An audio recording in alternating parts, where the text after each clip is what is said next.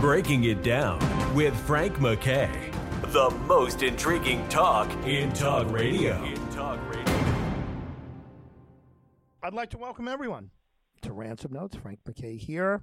So much more importantly, the author of the book Ransom Notes, the subject of a documentary, the subject of a long radio series, and now the host of her show Ransom Notes, not only on radio and podcasting outlets, but on TV, visual, and on the internet, and everything. I mean, her emails are just wonderful. Kathy Ransom, how are you? Well, I am doing fine, thank you. The snow flurries are not here. The weather is almost 40 in Illinois on this day that we're recording, and it makes me think maybe one of these days we'll have spring. Yeah. Oh, I look forward to that already. I got a question for you, Frank. Yeah. What do you like to be called? I always call you Frank.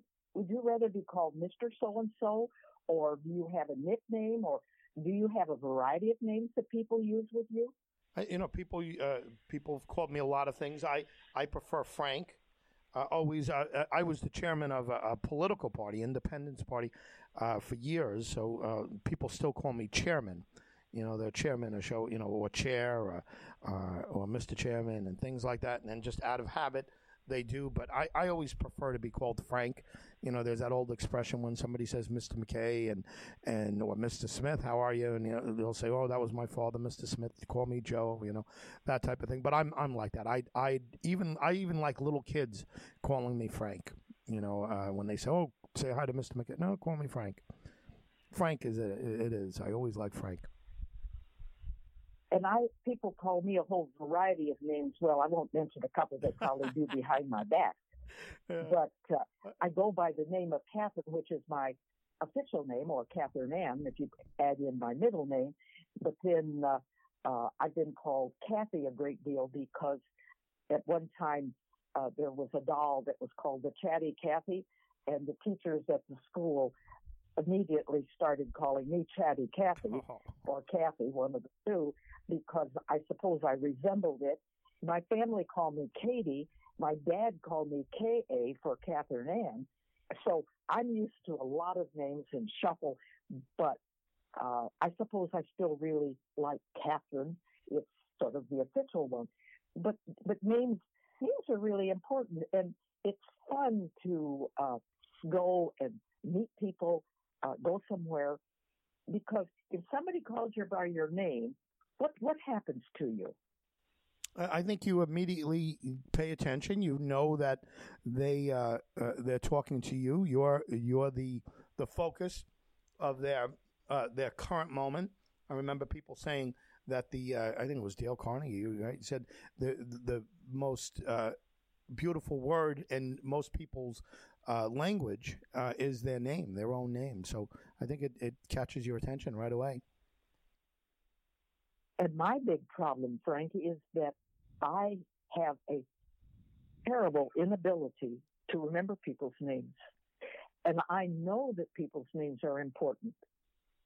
And my only substitute is I try to immediately think of something that is familiar to them, lets them know I know about them, I've placed them, and use some other term, because and it isn't just because I'm older.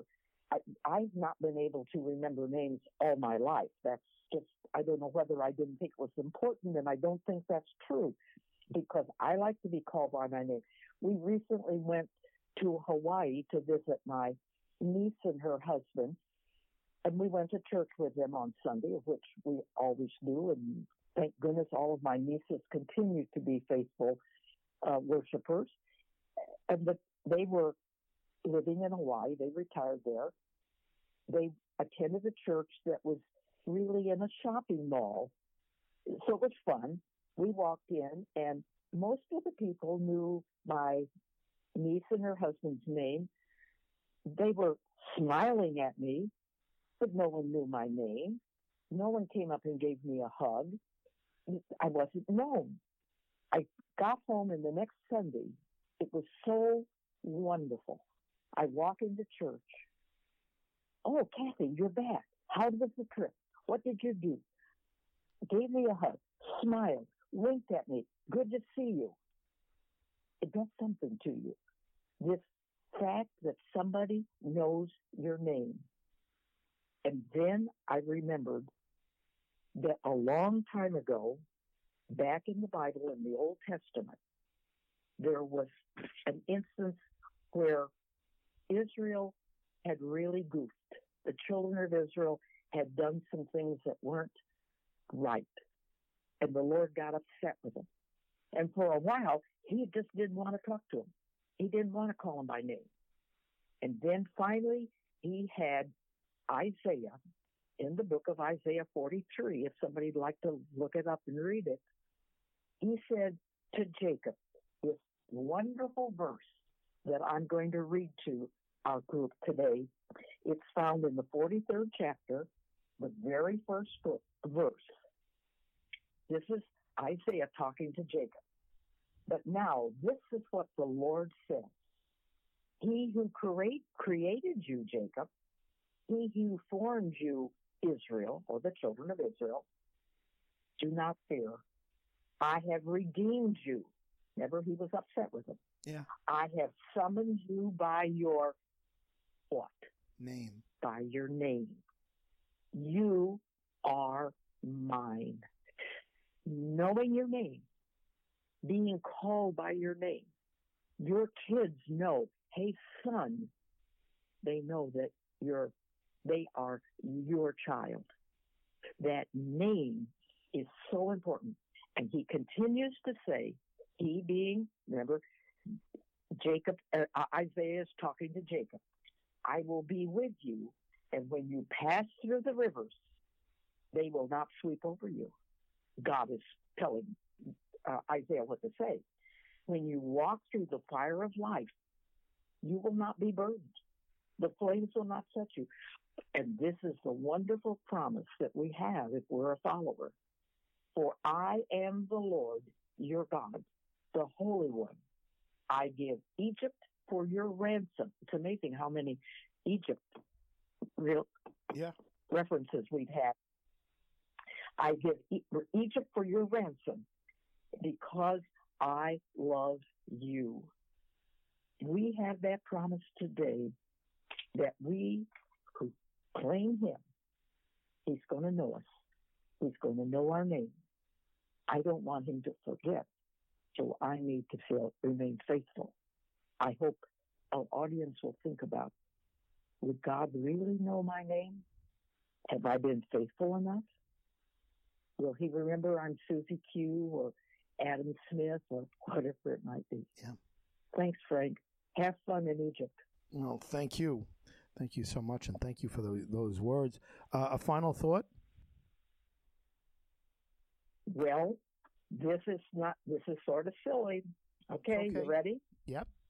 You see, I have to balance serious things with sort of moments of fun. A mother was preparing pancakes for her son. Kevin was 5, Ryan was 3, so they weren't very old.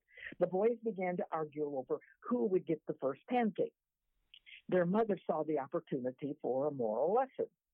She said, "Now, if Jesus was sitting here, he would say, 'Let my brother have the first pancake. I will wait.'"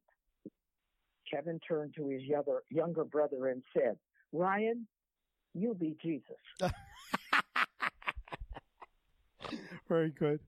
Kathy Ransom, everyone. I think that's pretty That's pretty very good for a little kid. That's very good. That's clever. But I'm telling you, that is a wonderful, wonderful story, wonderful joke. Frank MacKay here. Ransom Notes is what you've been listening to. Please binge listen to everything and see us on TV, on Roku, Amazon Fire. And binge listen on the internet, many different outlets to find us. Frank MacKay signing off. We'll see you all next time on Ransom Notes. You've been listening to Breaking It Down with Frank MacKay, the most intriguing talk in talk radio.